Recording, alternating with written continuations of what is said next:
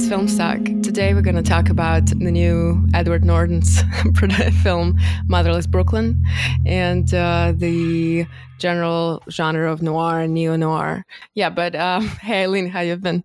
I've been, again, in a raging battle with the elements because we had our first big snow way early in Western New York. And so we were buried for a while and my car battery died and snow shoveling nearly gave me a heart attack. And I'm having all the new resident in Western New York experiences. So I sound a little bitter. It sounds why. A bit like some kind of Coen Brothers. It is universe. Kind of. It really, the life of snow culture is not a pretty one. And I'm just out of training. All those years in California have made me a total wimp. So I have to wear many layers, and I'm just not accustomed. I keep forgetting things you desperately need, and then going, oh, wait, we have to have that. So yeah, it's that kind of thing. Yeah. Very rusty. Yeah, well, it's super cold in New York too, and but no snow, and it's just hard to walk. I had to book this. It's a kind of funny story. I have to book as a place. All I had to use as Airbnb because it was still in Russia when I was booking. Mm-hmm. So I someway, how it's always you do it blindly. So I booked Airbnb in Crown Heights. Right. I don't know how New York. It's way deep into Brooklyn, and usually the pictures and everything that people say about a place much better than eventually the place is. I don't know why everyone is kind of a liar, I think, on Airbnb, the way they leave right. reviews. I don't know what's it about. It's kind of mutual thing. I think you'll say, oh, what a great guest, and then oh, what an amazing place. Oh, I definitely have had that experience. I definitely did that once.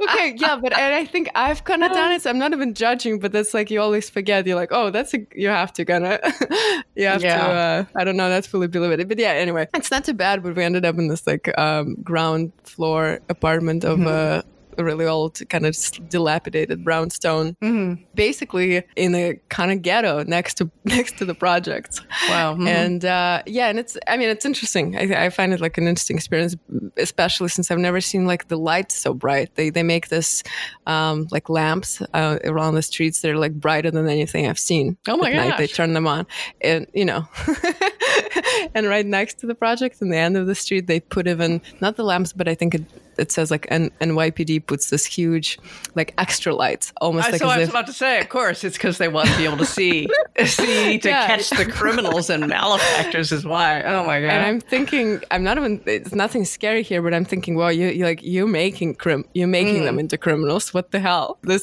crazy projector lights is it for some kind of football game, and it doesn't feel appropriate at all. Yeah, I have the opposite experience. I'm out in little towns out here, and just suddenly seem like there's no street lights at all. I don't know how they find anything. It's my sense of smell out here. You get far out on these country roads and you're there's no light. There's just no light at all. Wow, because I guess if there's zero crime in your area, I guess it's the opposite. Nothing to look at. Exactly. So when you get that far out, who wants to go out there anyway, even to steal something? So yeah, but I do have to say, but it's a funny logic to put lights only where the potential crime can happen. What about just being able to walk and see where you're walking? This is kind of ridiculous. Yeah, logic. Yeah, very challenging. Well, this is all thematically good for a discussion of film noir, actually, because film noir is all about a rotten, corrupt world. It's all done with a kind of malignancy behind it, and you're trying to discover how deep does the malignancy go? Is it all the way to the top, whatever that is, of the power structure? Is it beyond that? Is it cosmic? All that kind of thing. What's the cause of this malevolence in the world? Is it the sort of the origins of the noir genre? This sort of thinking? Do you know where? Well, it comes out of emergent. Mm-hmm. Yeah, it comes out of several kind of dark and critical genres and forms. It's a great, if you call it a genre or whatever, I call it a genre. It's a great genre for its richness of borrowing. So German Expressionism, which was a great 1920s art form and way of kind of representing the world gone mad. And it is specialized in this very intense, dramatic, low-key lighting and crazy production designs with violent shadow play, sometimes painted, if it was Cabinet of Dr. Caligari, right on the sets. So you got that kind of worldview, and we inherited all these German filmmakers from the rise of the Nazis. So we got a ton of great talent who came right out of the German Expressionist Sorry to interrupt, but since you mentioned the Cabinet of Dr. Caligari, I actually forgot it. Just literally 3 days ago, they were playing it at MoMA, at the Museum of Modern Art here. Yeah, and I managed to catch it, and I've seen it only parts of it, on laptop, and seeing it on a big screen is actually still, I think, holds up pretty well as a somewhat comedic but horror, right? It's considered the first horror film, or at least it's one of the instigating films. But it's also very much a kind of the beginning of a kind of point of view that you can see very directly inherited. I mean, we literally get people like Fritz Lang and Billy Wilder and the Siodmak brothers and other people right out of the German film industry. But Caligari starts the whole thing in film. Caligarism, they called it because it was such a phenomena in film. And it was all about, is there an evil mastermind, Dr. Caligari, running the whole world? Or is that all in the mind of a madman? And, that whole, whether it's interior, the interior life that's gone, sick and mad, or is it the nature of the exterior world, and all that kind of confusion that's going to be big in film noir. So there's that, there's the influence of gangster films of the 30s, social problem films of the 30s are a big influence, super critical of if you're talking about American film industry anyway, super critical of American society in the early years of the Depression. So I Was a Fugitive from a Chain Gang, that kind of thing.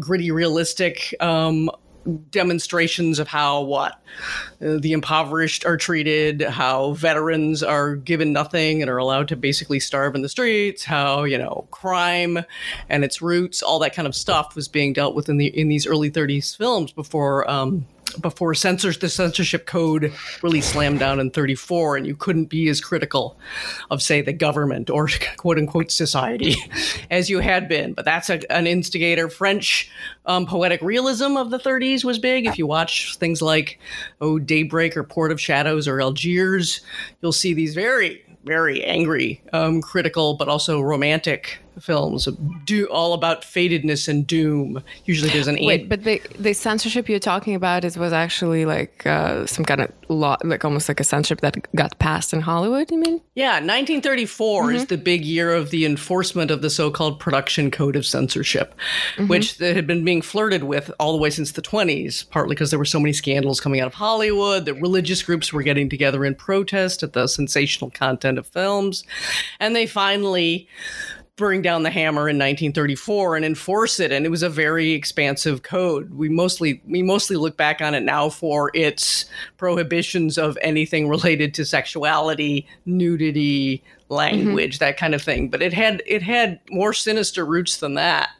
You were not allowed to criticize the government. You were not allowed beyond a certain, level, the clergy, institutional authority.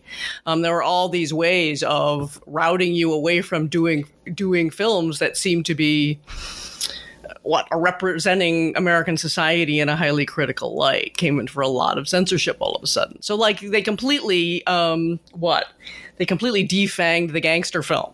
So after 1934, you get all these weird soft gangster films where there has to be a good character of equal weight with the gangster, when the whole fascination is the gangster, how he rises up out of almost always slum life because there are no other opportunities, and how then his rise and fall was almost always what you were watching. And it had huge resonance, obviously, in the Depression, people getting driven into crime.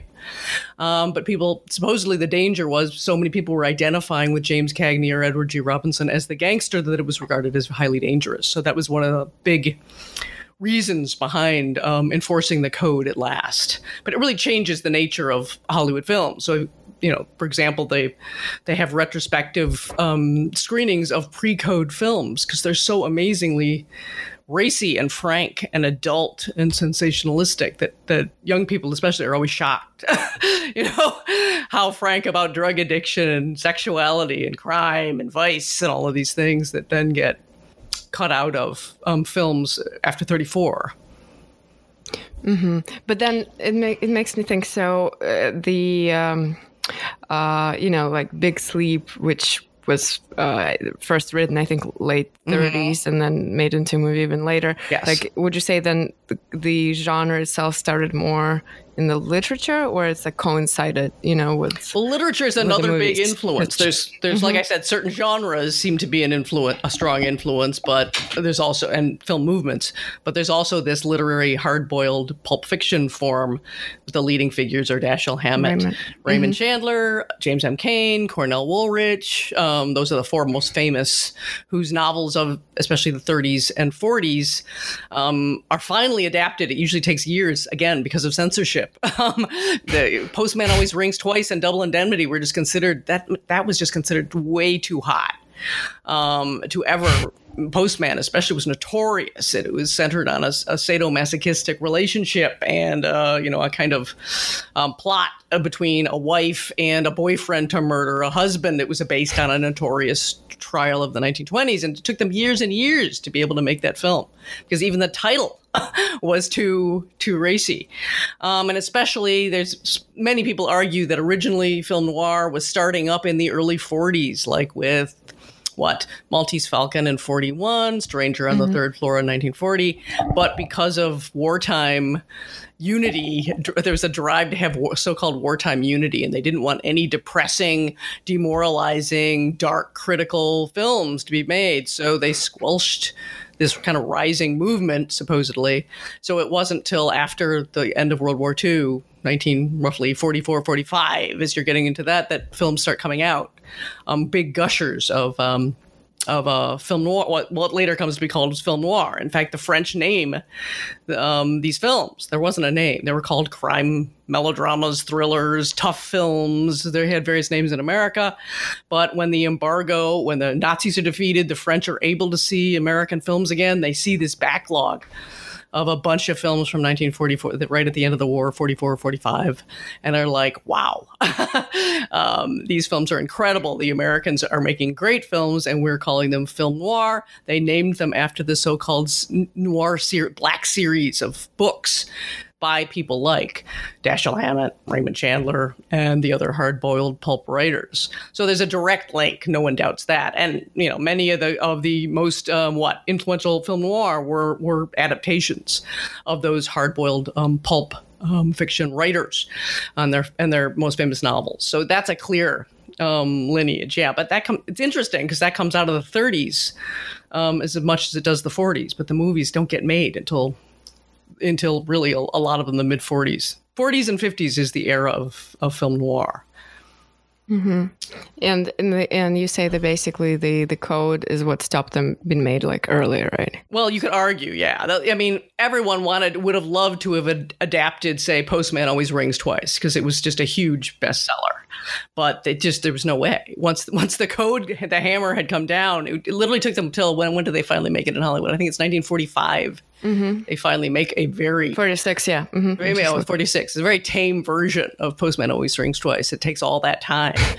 Double Indemnity gets made, and it's a much better version. The famous Billy Wilder version is considered the ultimate. If you want to show someone what is film noir, you say, watch Double Indemnity. You'll get almost every quality associated with the form. That's 44. And I forget when that novel came out, but it was definitely earlier. And so it takes years to get that one made as well. Yeah. I see. So, and then the kind of the new noir, which I don't know, would it be considered like 70s? That's what yeah, that name it's kind emerged. Of like the form is considered the essential years are like roughly 45 to 59, somewhere in there. And then there's this it kind of dies out as a form, and then it starts creeping back in. You could argue very late 60s with something like Point Blank, and then early 70s when you're getting Chinatown and Long Goodbye and others, and then it starts growing, and certainly you get this kind of cachet associated with noir through the 80s and 90s, and it's kind of never gone away. It keeps people keep dipping into it. So anytime from late 60s to now is considered sort of lumped under neo-noir. Yeah. But then what I wonder, because I guess my one of my favorite films generally, not just noir, is Chinatown. And, since I guess it's considered definitely neo-noir, part of being neo-noir is this awareness of the genre, because it's like the neo-noir films cannot fully take themselves seriously. They have to be a bit like aware and a bit playful, and it just never. So it's always there's like slightly like another layer to the. I mean, it's certainly for people who especially are very hot on like film noir proper is a time-bound form. It can't continue after the 50s because it's so much about the 40s and 50s, which is why Edward Norton wanted to do Motherless Brooklyn. The book is set in the 90s. He sets it back in the 50s because he felt that the fast-talking patter of the characters and everything else really belonged to noir. And for people who hate neo-noir, they always argue that there's something artificial about it. It's hearkening back to an earlier time in this strange way that you can't go back. But, for others, it's just like, you could say that might be a sort of definitive quality, a kind of, there's some sort of ironic distance in relation to the earlier form. Which Chinatown really nails. Yes. I, again, recently watched it. It's like the tone it's kind of perfect. It serious, is. But not. And then you always wonder.